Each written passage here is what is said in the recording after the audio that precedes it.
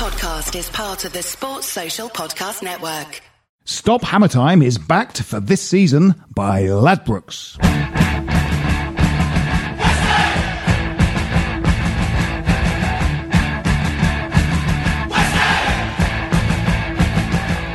Quite often I have the duck one. I wonder how cruelly they grow ducks, farm ducks. You don't really hear about sort of cruelty with... We should save this for the podcast, really. This is interesting stuff. Yeah, no, let's do it. Good. Okay, well, keep that in. Hello, and welcome to Stop Hammer Time. My name's Phil Whelans. There's slight hesitation there. Sorry, I was... you may just have heard a conversation, quite a fascinating conversation about wraps, the various wraps you can buy at shops like Aldi. And I was slightly taken away from the true course of this podcast by that diversion. Your concern for digression. Animal welfare. Animal welfare, exactly. Very well known. Very, very well known animal welfare activist. Well, there might be some conversations about activism later on in this podcast. We've got to be careful of what we say about activists. We can use the word activist, Jim. We can reclaim the word activist from the maelstrom of the last couple of weeks' events surrounding West Ham United Football Club. Yeah. We just crossed over with the Spurs podcast people, didn't we? Yeah, we had a massive fight. I ought to turn this table back over. Yes, really. Yes, absolutely. I'm sorry about that. It all kicked off. Yes, it did. As they say. After a long sustained Facebook campaign against them, it all kicked off. Yeah. Yes. My favourite, I like that fire there when they burnt down that garage so that they could build their new ground. I like that. That's sort of old school. Yeah, old school. Yeah, well, it's just old school. Yeah, they burnt down an old school, and people died, but that's they've got a big new ground, progress. And that's it's called progress. Exactly. Thank you, Mark. With me today are as usual, Jim Grant. Jim, how are you? Oh, wait, Jim. Now, how are you really? What have you been up to really? I don't want some kind of pre-prepared statement. Can you guarantee me, Jim, that you don't have a pre-prepared statement about a gaming organisation, a high-profile, much admired gaming? I've been steeling myself for this moment. Right. Okay. Because I can. What you often say when you reply, is what seems to be not an answer to the question, but more a product placement of a gaming organisation, very highly respected gaming organisation. Nothing to worry about this evening. So Ladbrokes, we won't mention. Okay, so everything's. So are you? What have you been up to, Jim? This podcast is brought to you in association with Ladbrokes. Oh, what? To get information about specials that we'll be offering from time to time, go to bet.westhampodcast.com. That's bet.westhampodcast.com. Jim, is it bet.westhampodcast.com? No, bet.westhampodcast.com. Jim, is it bet.westhampodcast.com? Yes. Well, this is just infuriating, Jim. We'll never really hear the truth of how you are, what's happening in your life at any particular time, at this frozen moment in time, this moment caught in time like tears in rain. We'll never know because you had to say your pre-prepared statement that you must always say. Trust me, it's more interesting. More interesting, really. Yeah.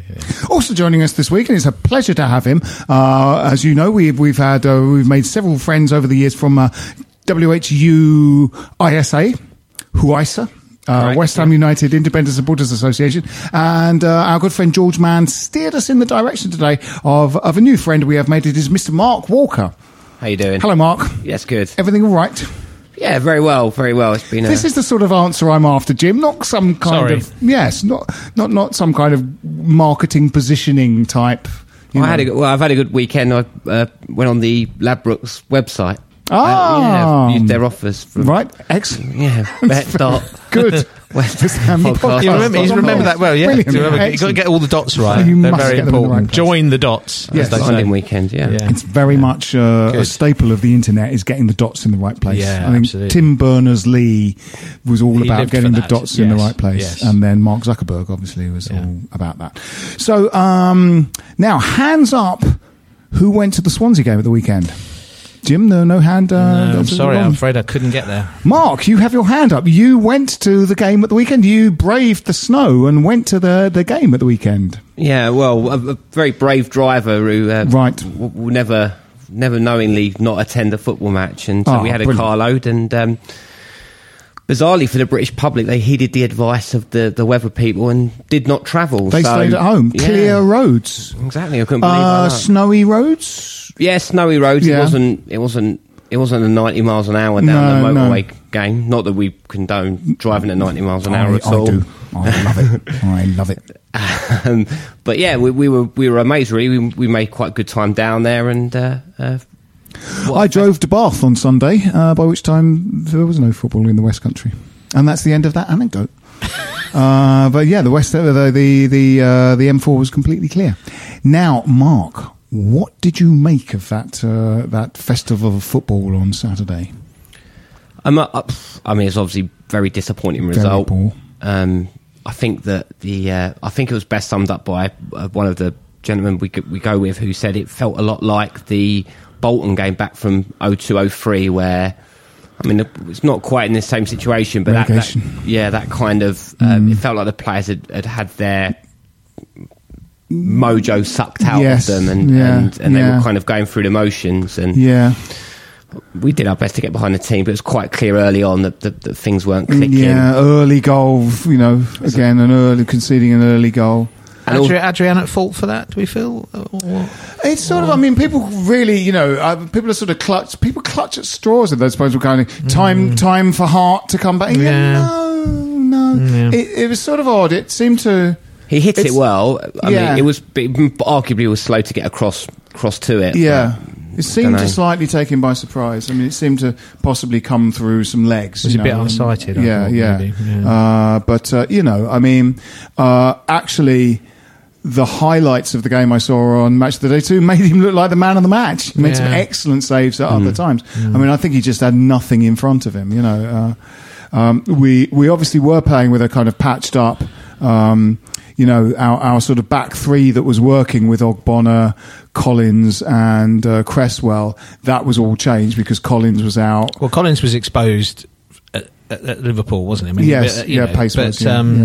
Yes, generally speaking, he certainly had an excellent game against Watford, for example. So, he had a niggle, I think, of some sort in training, and then Ogbonna wasn't. But I think he was ill rather than injured. Yeah. So hopefully he'll be back in contention, because he has been. Yes. I know we have a shocking defence and defensive record, but he has been decent. I think without him it might have been even worse. Yeah. Well, as proved to be the case on Saturday. Yes. Of course. I think the Reed injury obviously clearly affected the players as well. It was quite noticeable that obviously the way he went down, and I mean the other thing that was odd, I felt quite early on as well. I haven't really seen the highlights, but Ayew really had a bit between his teeth. And after the first goal, he kind of almost confronted Adrian when he was on the floor, and during when they were seeing to the injury, there was a scuffle. There was clearly a lot of verbal going on and stuff like that. So it didn't help the momentum of the team. No. But it was disappointing, wasn't it? I mean, it was sort of a game that, when we were predicting the result, obviously on the whole, we err on the side of optimism, and we were kind of going, well, it's a sort of must-win game. So even sort of optimistically, we sort of went, well, no, not optimistically. I mean, I guess pragmatically, and we went, so a draw. We have to win this, but we might not, but it'll be a draw. Not a catastrophic and comprehensive defeat. I saw some highlights on an illegal internet stream, and something we've been saying all season, especially you, Jim, is on the whole, I think any manager from a lot of the games this season would advise his team, if you want to beat West Ham United, just let their midfielder have the ball, and then after about the sixth pass between them, they will literally just pass it to one of our players. It's so we are losing these games. All of these games this season in the midfield is always the problem. You sort of kind of blame the defence for heavy victories, but we are just second best in the midfield serially now. I don't know. Can you remember the last time we bossed a game in midfield? No, in a sense. I mean that the kind of revival under Moyes for kind of the Chelsea and Arsenal games were sort of to do with sitting deep and then breaking sort of quickly, not winning, sort of almost bypassing midfield by either some speedy running or a long ball over the top for Arnautovic to run onto, not really taking the other team on in midfield. And that includes, your sort of Brightons and Huddersfield. It's like we're not even kind of winning the midfield battle against those teams. It's really, and that's been the case all season. Very worrying. I think that one point that was raised on Saturday, which I thought was quite interesting, I think Zabaleta's had an incredible season. I think we've got more than enough value out of him. But one thing that was suggested was maybe he could even fulfil that kind of central midfield role if you're just looking for someone that can hold the ball up, hold the ball as you break out of midfield. He sort of looked all right at that when he against Watford. Well, he had one game. Was it Palace? He played in that role and did well. A couple of games, but he played there at Brighton and didn't have a good game. No, that's true. A bit. Yeah. It was a bit of a car crash actually. I mean, but we shouldn't be. You shouldn't be relying on someone you've bought to as effectively. I don't know, essentially your right back. It becoming your holding midfielder. I mean, not if you are making as £40-odd million profit. I mean, is a catalogue of cock-ups, isn't it? Of mismanagement, and I don't necessarily point any particular finger of blame anyway. But one way or another, it's pretty catastrophic that we've ended up with such a thin squad. I mean, what we were having to play as a makeshift defence on Saturday was a shocking indictment of where we've come to. The squad is paper. I mean, if what happens if Kouyaté and Noble get injured now? There's literally nobody who can play in midfield at the club. Really, is there? No. It is extraordinary that that particularly when we all knew we needed a holding midfielder anyway. But then when Obiang's injury came before the end of the transfer window, didn't it? So it's extraordinary that they didn't get someone in. No, absolutely incredible. Yeah, they went for the Dendoncker guy who I think then didn't move. Wow, they would have really had to put their money in their pocket, but then do that. Yes, it was. But I mean, they just, as I say, I watched it on this feed, and really, we're under no pressure at all. Although Swansea did work hard and sort of press, we just gave it away anyway. I mean, they almost didn't need to press us. We would string 6 passes together, and then on the 7th, we would mysteriously just sort of kick it to one of their blokes. In a way, because we had no ideas. There's a lot of kind of slow, sideways passing with no kind of, direction. And so ultimately you just sort of fail. You 6 passes happen and then 7th doesn't make its target, and suddenly the other team's on the attack.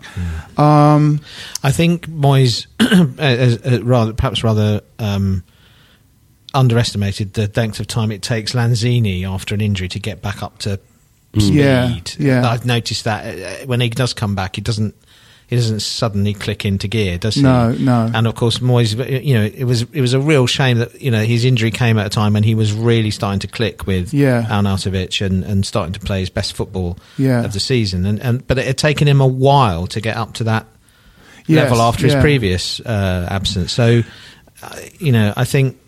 I was surprised. I was certainly very surprised that he started against Liverpool, and in a way, sort of slightly surprised that he, Mario was on the bench. In a funny way, Antonio was on the bench, and Lanzini was starting. Even though they're not quite fit yet, the Liverpool games and this game feel like 2 of the games where he's finally got his squad back.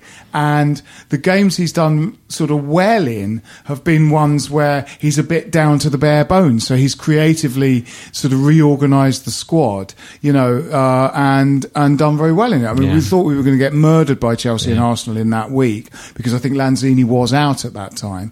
But the new shape of the team with the 3 at the back, with Cresswell joining essentially, was inspired. Moving Arnautovic to the centre of the sort of attacking prong was good.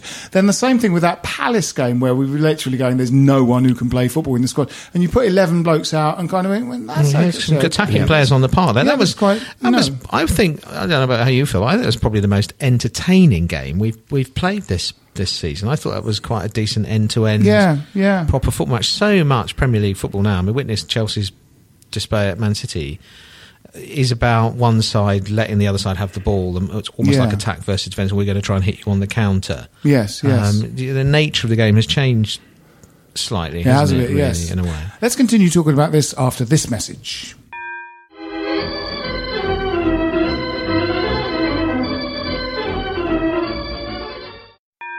Stop Hammer Time is backed for this season by Ladbrokes. Welcome back. He's had he had his sort of, in a way, his strongest team possibly back until Reed went out sort of injured. I suppose Ogbonna was missing, but he had a kind of a strong side back again, but full of players sort of not quite at their best. Lanzini, Antonio doesn't seem to be quite at his best. He seems a bit out of sorts. I know he's scored in this. Yeah, I know. I think we really missed him as well, because in those kind of environments, to play Hernandez and Lanzini is always a bit of a risk, even if they are fit, because it's cold and it's never an easy place to go and play football. So to have Antonio there with a bit of muscle, playing off Marco is arguably a greater option. But as you say, I don't think he's fully match fit. No, he's sort of strange. He seems reluctant to. Maybe there's a slight element of rose-tinted glasses, and that we imagine that he was just, roller coaster powerhouse runs the whole game, because he actually sometimes seems reluctant to run when he could run. In the last few games he's been back in, there have been times when, like, a pass, he's made a pass when you're going, no, run, take them on, run.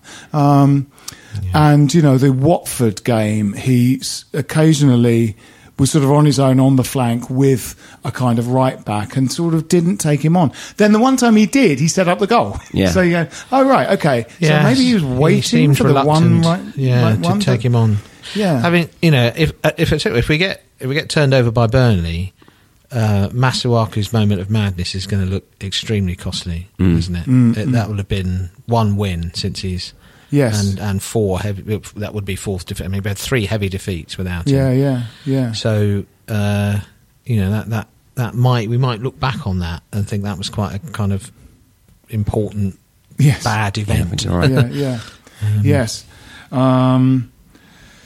I don't know what the injury to Reed was. He was stretchered off. I haven't had seen an update. But then hopefully Ogbonna will be back if he was just ill, hopefully then Collins will be back as well, and at least you can get that. What sort of game did Rice have? A bit sort of outnumbered, but I think he's done well. I think he's now kind of just trying to find his form, really, in terms of he's going to be a constant, but he's not going to set the world on fire. But I think he's reliable. I think people feel comfortable. Don't feel uncomfortable in the team. Yes, just on the Reed injury, was interesting that he fell like he had an injury, a head injury, and was out of it. But they said the problem was his knee. The way he landed was his knee. So it'd be interesting to see what happens in the week in regards to that. It would be good to have him back, I have to be honest. It would. Yeah, definitely.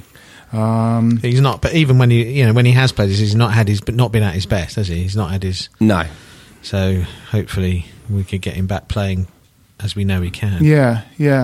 But it was a woeful defeat, and just the general all-round play of the team, sort of specifics aside, was worrying. You sort of feel like, is this new manager bounce? Is the shine sort of coming off that? There's a sort of, a little bit of talk about the players are feeling unmotivated and, unloved, and they're not coming out and playing for the manager. And I just wonder how true that was. I mean, I have to say, I sort of thought that because he didn't bring Mario on, did he, at all? And you sort of go, when you're looking to get back in the game, and a spare attacking midfielder that's on the bench that you don't play at all seemed a bit odd. Nick Killington posted on our Facebook group that Moyes' first 18 games in charge is exactly the same win, draw, loss statistics as Bilic's last 18 in charge. Right. With that point, would you? I think he lined up in quite a attacking way, or at least it looked that way. Would you have been more comfortable if he'd have gone and set outside that could have arguably got the draw?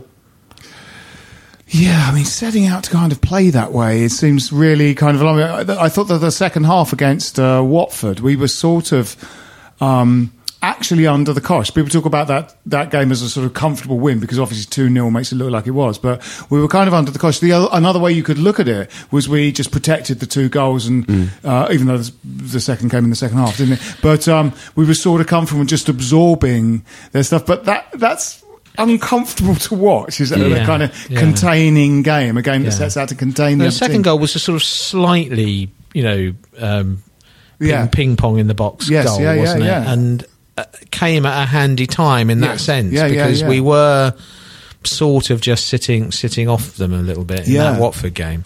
I don't know. I mean, I felt it wasn't a must-win game on Saturday, but I did feel it was one of those games you really, really need not to lose, and certainly not to lose as badly as that. I think that was a kind of soul-sapping defeat in so many ways. It's 9 games right up against it now, 3 points off the drop zone. Yeah.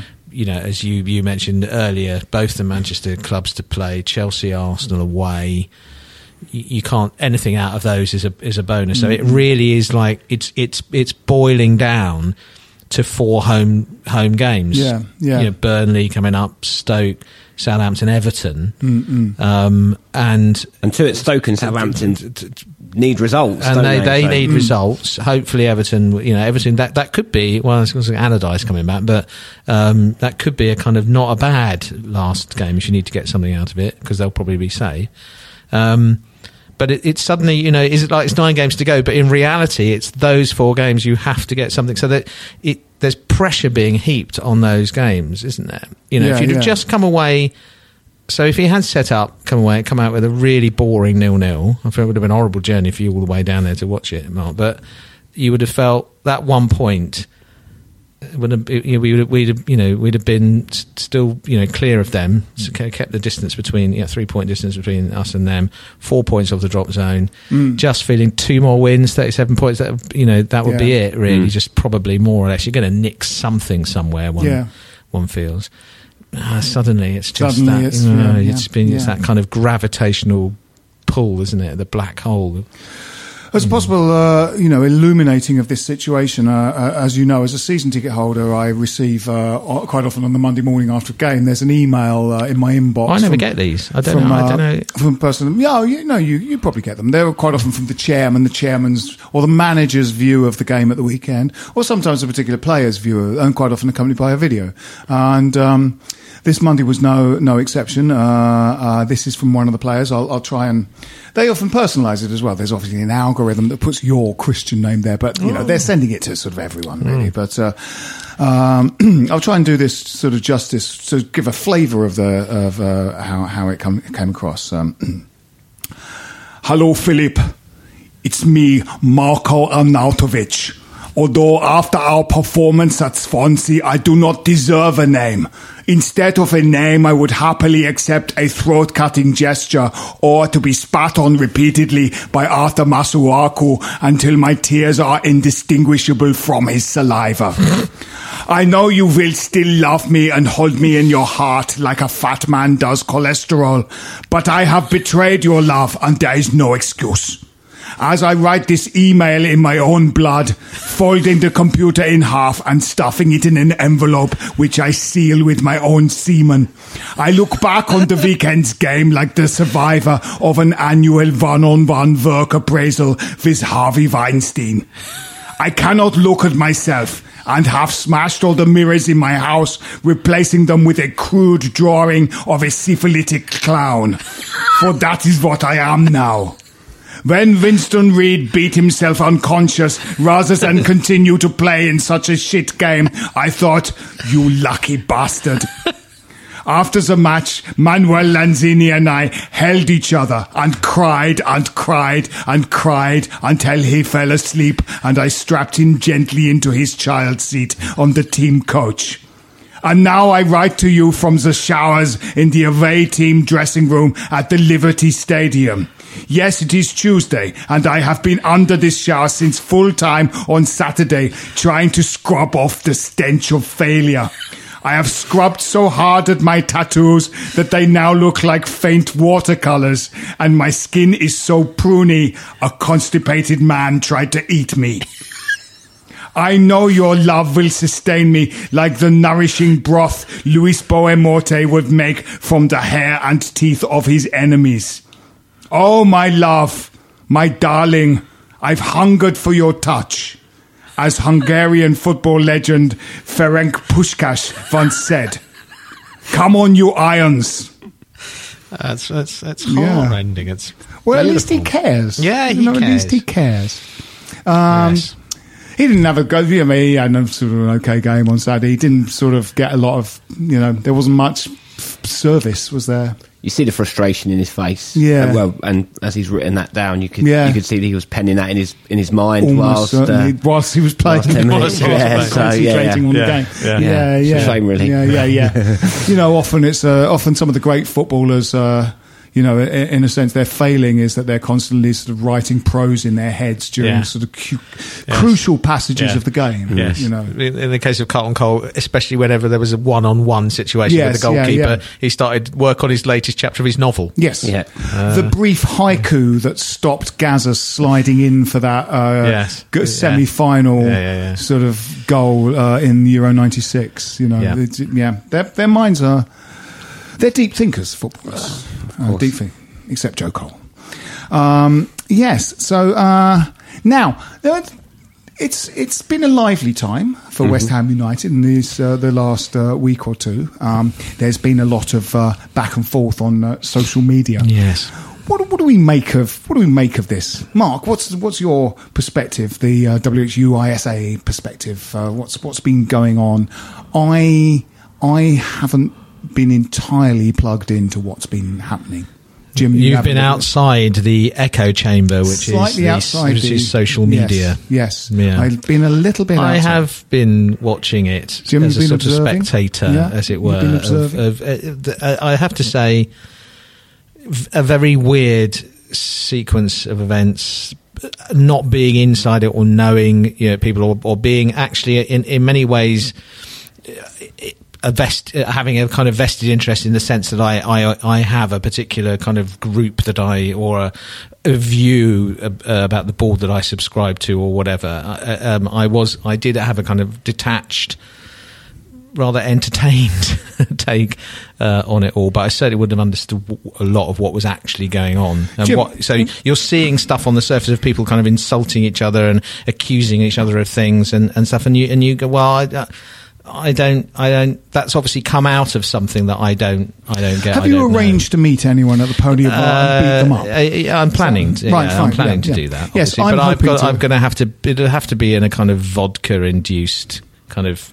I don't get into a kind of that kind of frenzy. Without alcoholic. That's fairly. That's fairly standard, Jim. That's fairly standard. Fairly standard. Yes, yeah. I hope to arrange to meet somebody at the podium and beat them up. Yeah. On Saturday, just pre-game. Mark, what's been your experience of this? Yeah, I mean, it's been a very difficult weekend. I'm chair of the Independent Supporters Association, like you said earlier on, and sadly, unlike a lot of Facebook groups and whatever, I'm kind of democratically elected, so I have to represent the views of my members. So I can't always. I've had to take a position that I don't agree with in the past, and I have to do what kind of the bulk of my members ask me to do. And then on the decision of the Real West Ham Fans Action Group to cancel the planned action for Saturday, my members pushed me to rearrange or arrange a march for this Saturday. This wasn't particularly well received in some quarters, but it was my responsibility because I'm the chair and we have an elected committee, and it was a wish of that committee. Yeah, you've been lobbied to do it. To do it. So I had no membership. Exactly. It was my opinion. My personal opinion is irrelevant at this point. The point is, I'm there to enact what my members believe. So I undertook that preceding action and contacted the authorities. We tried to talk to some of the other supporters groups, but mainly we spoke to the FSF, the Football Supporters Federation, who we are affiliated to, and they are an incredible organisation. And the work they do for supporters is phenomenal, and I don't think it's always recognised. They were particularly helpful, and we approached the authorities to try and get the march on. Unfortunately, as of a few hours ago, that's not been possible because of the times involved. So there will not be an official protest on Saturday. My understanding is that some people are going to go and some people said, someone said on Twitter, I noticed a Cockney walkabout, which was quite a nice reference. Yes. So that might take place, and good luck to those people that are doing that. But there won't be an official protest on Saturday. We've been asked to postpone our action, and we will, as always, go back to consult with our members, and it's up to them to make the decision if they want to take an action. I've said that we won't discuss it again until the AGM. It's for the committee to decide when the AGM takes place. It has to take place before a certain date. It can take place any point up until then. And we will enact the wishes of the committee and the wider membership, because it's their association. I'm very lucky and very fortunate to have been elected chair, but it's not my association. I'm I forget what Gold & Sullivan say they are, of West Ham. They say that they're always non-executive or something. No. They have a poetic word for the bastion or the whatever of West Ham. That's all I am. It's my independent support. It's not my independent support association. It's the supporters, and you're the torchbearer. Yeah, no, I'm going to get kicked out of office, and all political careers end in failure, and I'll be no different. Do you know what I mean? So. But it has been, I mean, I've seen little bits of it. So somebody, obviously listens to the podcast, sort of found me on Facebook and sort of cut and pasted, a couple of exchanges from a Facebook page of another group, and it's just shocking, just threat of violence all the time. I will meet me at the podium bar and I will kick the shit out of you. It was like, just not really a way to kind of hold any sort of discourse. Very, very strange, very, annoying, very kind of upsetting. Obviously emotions run high, but it was, I think there's been a lot of people have been kind of soul searching, and a lot of people have left groups because of the behaviour of some of the people in that group. Obviously, one argument is co-opted for various agenda of it's sort of intolerance. And, I mean, I think we kind of politics. Yeah, I mean. A few weeks ago, when I was on, we talked a little bit about the protest more in sort of kind of in very broad terms, and I at the time I referred to one of James Cairns' blog articles in which I think we all share the kind of sort of sense that there are problems and as an understatement, and people's frustrations, and understand anger and so on. But I did have concerns that groups were sprouting up and whatever, and there was a lot of kind of sort of not necessarily poorly directed, but kind of anger that was welling up, that was people weren't really properly listening to each other, and they were angry about slightly different things, had slightly different agendas, a broad sense of dissatisfaction with the board and the way it's been run, in the sense that people have been either, according to your viewpoint, outright lied to, or been given false hopes and expectations and so on, or people who simply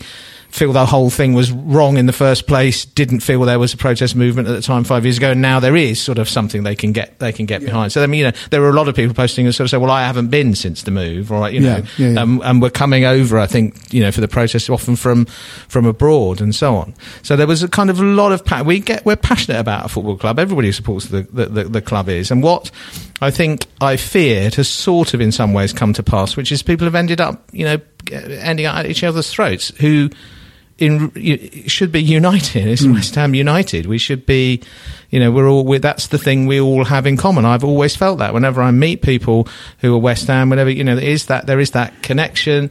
They're nearly always, when you meet West Ham fans, knowledgeable about the club and about the team because they care about it. You don't meet many fair weather. I mean, because why would you be? Why would you be a glory hunting West Ham fan? And so you have proper football conversations with them. You don't always agree with them, but you feel connected to something. And what actually I say, you know, I was sort of watching this thing unfold over the weekend on social media, and it was to a certain extent entertaining, but in another way it was, along with the Swansea TV, it was soul crushing. You know, it was such a shame that people feel the need to kind of vent such vitriol at each other. You know, yes. and bring all very ugly. Yeah, it's a shame. It's a real shame. I think in the end, I just feel sad about it all. Really. Yeah, I've never witnessed division like it, and I think that the high watermark for us as a supporters was what happened back in the Bond scheme days. Like that course of fan action was so coordinated and so well done. Yes, it was. A huge amount. A lot of people were expecting maybe something similar when we left Upton Park, but it never really materialised. I would have joined such a. I was against the move. Well, and always said so. But I had a lot of arguments with people who I know supported this protest movement, who at the time were pro-move, and of course the protest movement includes a lot of pro-move people who just feel it's been handled wrongly, or it's not been done the way it was promised it was going to be done. You know, that's as well as people who think no, we should never have moved at all. No, and I think the thing about the Bond protest, it was a clearer enemy, as it were. Sure. It was a clearer target. It was a clearer. It was stop this thing happening. It was clear. You know, it was a sort of kind of single focus, single issue thing, and that was my concern about the recent protests. There are a lot of different shades. Well, I mean, it's not. You know, there is no. I mean, we've sort of said this before on this podcast. So it actually, in a sense, isn't a clear aim because the Boleyn is now flats. We can't go back there. You know, I think we can't get Billy Bonds to run out on the pitch again and be 25 again. You know, we actually can't go back to that place. So it's like, you know, there are things that you want to be listened to and you want to be improved, but ultimately, I mean, I think all of this would have been ameliorated by some decent on-pitch performances last season and this season.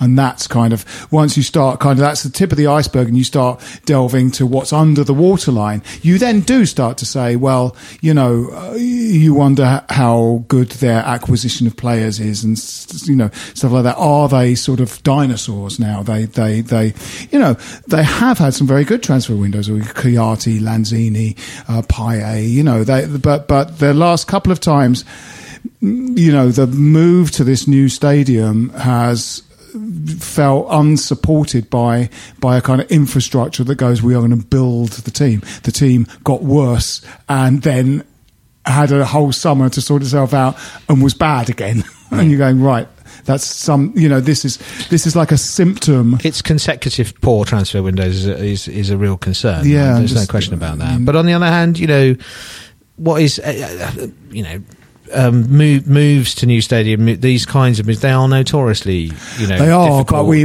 sort of things anyway, aren't they? We willfully weakened that team. I mean, you probably couldn't legislate for Payet sort of suddenly losing interest, but it felt like even that was not terribly well managed. Like taking him off against Spurs and putting Nordveit on in that game, you know, we were both kind of going, yes, he wasn't having his best game, but Spurs don't know that, and they're putting 3 people on him. And if we want to hang on to this 2-1 lead, hang on to this 2-1 lead, leave him out there. But there was a weird, you know, strange kind of. Bilic was obviously starting to go, I don't know how to deal with this guy anymore. He wants to leave. I know, right, I'm going to sort of take him off for parts of games and stuff. And leave him out there because he's taking 3 Spurs defenders with him. He was a threat to them. And putting Nordveit, who accidentally gave away a penalty anyway, but also didn't really, you go, don't put another defensive player on, keep doing what we're doing. I think you're right. I mean, I think the issue with the transfers is it moves the ill feeling, if you will, beyond the kind of hardcore people that worry about the club every single day, that sit on internet forums and things like that. When things aren't going on the pitch, the atypical West Ham fan who just worries about the performances then gets involved. And I think that's kind of where the growing out. You're right to say that about the growing anger around the club. But I think that the issue in terms of the protest march was more of the fact that you can't really pimp. There's not a huge amount you can do now because of the situation that we're in, and we've always been quite realistic about that. And one of the frustrations the club have with us, and they'll tell you this themselves, is that they will often accuse us of not having an agenda. Right. So we can't say we want the badge changed or we want the seats closer to the pitch, because we kind of know that can't happen. Yeah. I mean, we're willing to listen, and we'd love to be proven wrong, but realistically, we don't think that can happen. So the club often accuses us of not having an agenda. But the point of having an independent supporters association, that I'd really encourage everyone, like, if they run out of money to spend at Ladbrokes, to give us a quid, is that our agenda evolves. So this week it might be the allocation we're going to get at Chelsea. Next week it might be the Championship place Stones. They can seem quite trivial issues, but there's no overarching thing that we want to achieve. We just want constant open dialogue with the club. We want to be completely independent from the club, but we want to be able to go to the club and say, people have raised this, people have raised that, and help the club do better things. No, a good example was, I think we were talking about it on last week's podcast, was that sort of memorial garden thing that had just been, signally unmaintained. Absolutely. And going to rack and ruin, and just, keeping the club up, keeping the club, and I use this word in the loosest possible term, keeping the club honest and going, please keep attending to the things that you should attend, because you have taken on this football club, and you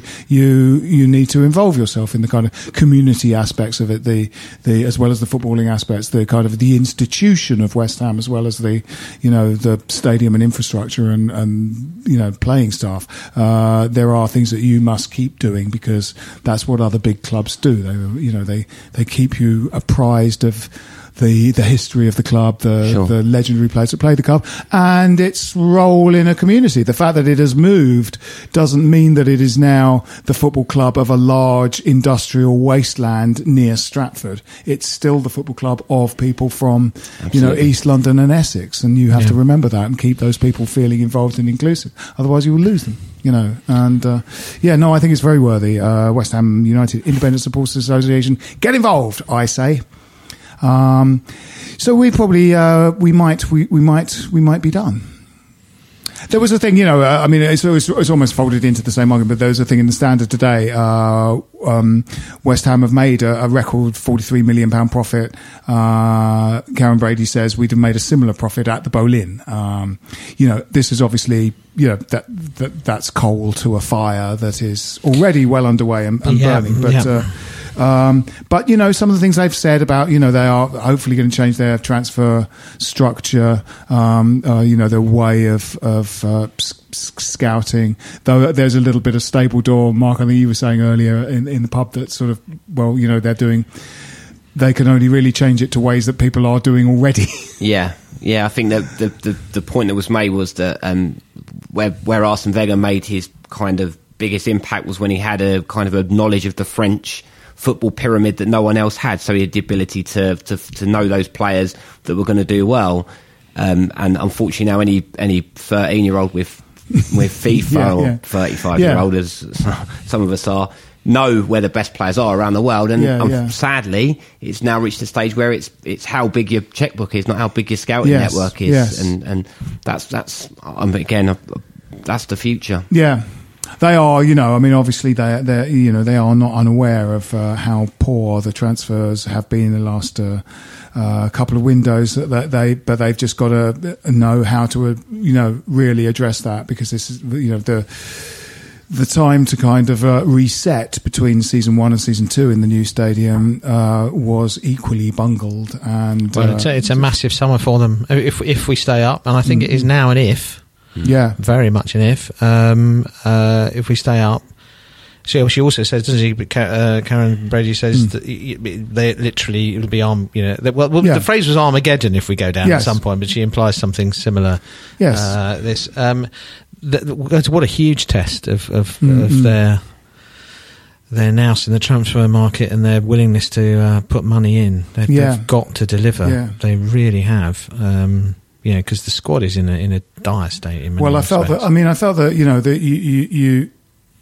that Slav was slightly was sort of culpable in the, I nearly said palpable, which would be pointless, culpable in the, sort of last kind of couple of transfer windows. But even that, I mean, even the sort of, the kind of, even that kind of obfuscation about who was, fans arguing about, who was responsible for transfer. Yeah. That should be transparent and clear. Everyone should know who's responsible for transfers. There should be accountability on that. Cause it's not kind of, if a guy does well, Sullivan claiming credit for it, or if they were rubbish, then Jack told me not to sign them, but the manager wanted them. All that kind of divisive, undermining. But it hasn't been helped by three managers in sort of the last 3 or 4 years. Allardyce to Bilic to definitely Moyes. not. That doesn't help because none of it means there's no joined up thinking. Absolutely. Between the manager and the people with the checkbook. But I'm just saying, we're worried, we're troubled by kind of fans arguing amongst themselves, but that kind of the people at the top set a tone, don't they? Are we a well-run club? Am I proud of the people who own my club? Do I feel they've got integrity? And fuck no, I don't. And that's their fault. All right, we've got so after a couple of away games and before that an international break, it feels like we haven't played. FA Cup weekend break. It feels like we haven't actually played for a long time, and that's true at the stadium. The last game we played there, we won. So hopefully we've got 6 games at home out of 10, haven't we? 6 out of 9, I think, is it? As you say, 4 of those are sort of ones you'd hope to win. The other 2 might be bonus. But 6 games out of 9, should on paper give us a kind of advantage. And actually, it has, despite the fact, people say, people got sort of lazy punditry under Bilic when we had won 2 games at, then they were the only 2 games we won and we'd won them at home. People were still going, if you can call it home advantage.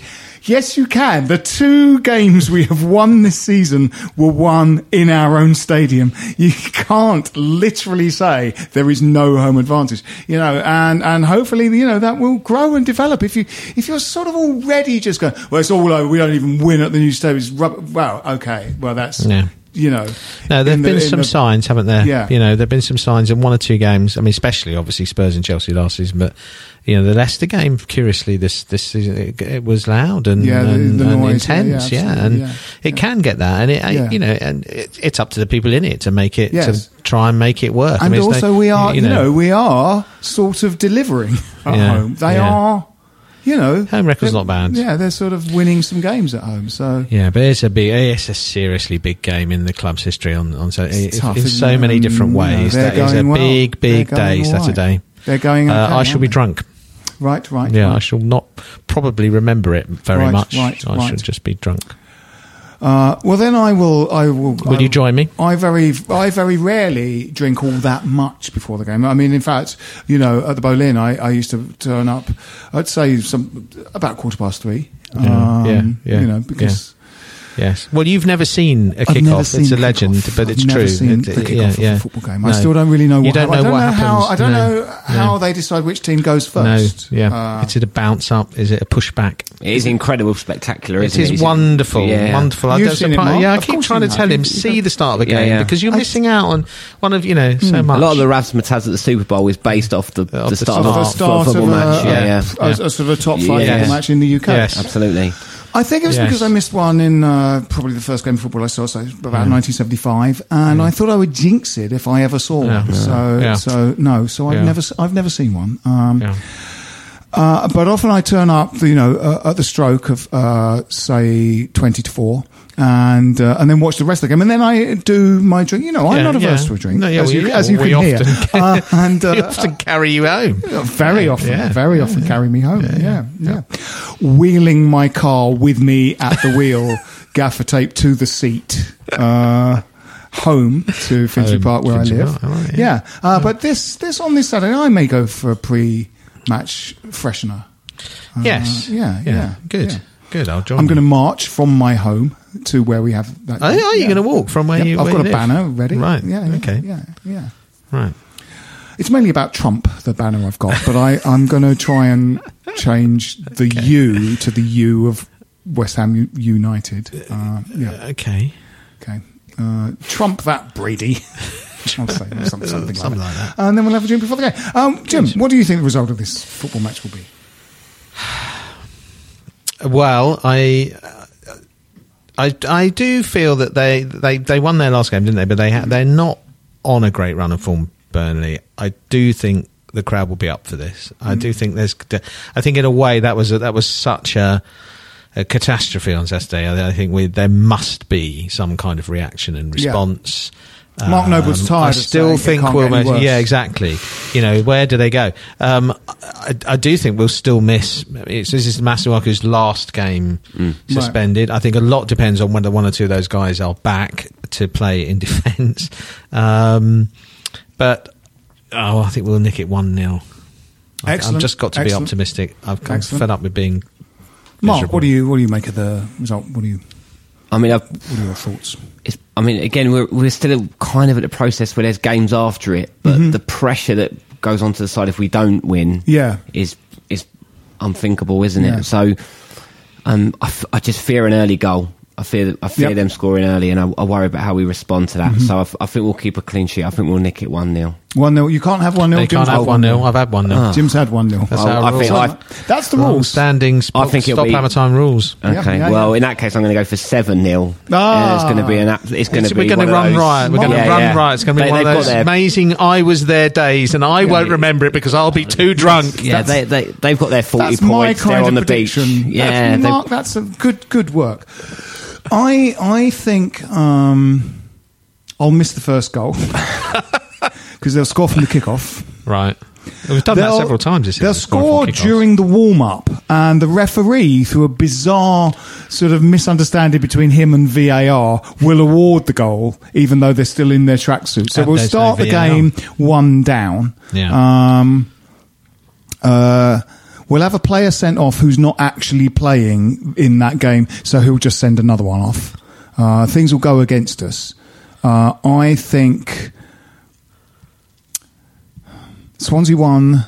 Swansea aren't playing in this. No, I don't mean Swansea. Do I mean Burnley? Yes. West Ham 2, 1-2. So 2-1.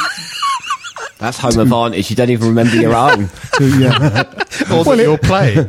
But I said, Jim, there's no such thing as home advantage in the Thunder game. It's a load of piece of shit that they put. There's no. So in fact, all the scores, I say our goal's second in when I talk about games at the Thunderdome. Yeah. All right. That's a very shambolic close to the podcast, for which I apologise. I apologise unreservedly for this. I blame someone on the internet who I will fight at the weekend. Excellent. Well, that's it for the Stop Hammer Time. My name's Phil Whelans. With me have been Jim Grant. Cheerio. Goodbye, Jim. Cheerio. And Mark Walker. Thanks very much, Mark. Cheers. All the best. Come on, you Irons. Come on, you Irons. This is a Playback Media production. Get all the associated links for this podcast at westhampodcast.com. Stop Hammer Time is backed for this season by Ladbrokes. If you're a large organisation involved in managing, purchasing or making decisions on software licenses, you need Livingston. Livingston provides the technology and a large team of experts to help you understand what software is installed on your network, who is using it, and whether you purchase the right number of software licenses to legally use it. This information can help you make smart business decisions when it comes to renegotiating software licensing agreements with large software publishers like Microsoft, Oracle, IBM and others, and when budgeting for software spend. To reduce the cost and risk of managing your software licenses, speak to Livingston today about our managed services. Over 50 multinationals across the world trust Livingston to manage their software licenses. Visit livingston-tech.com for more information. What's your thoughts on Fulham? Chances are you don't think about them too much, but nice away day by the river, used to have a Michael Jackson statue, and once did quite well under Roy Hodgson. But that's probably about it, because chances are you're not a Fulham fan. However, if you do know someone that supports Fulham, maybe a mate or a colleague at work, please tell them about the Fulhamish podcast that I host every week, looking at each Fulham game as it comes and goes, with a nice bit of quirkiness and humour along the way too. You can find Fulhamish at fulhamish.co.uk, and we're also available on all podcast platforms, including iTunes, Acast and playbackmedia.co.uk. That's Fulhamish, your weekly independent Fulham FC podcast. Sports Social Podcast Network.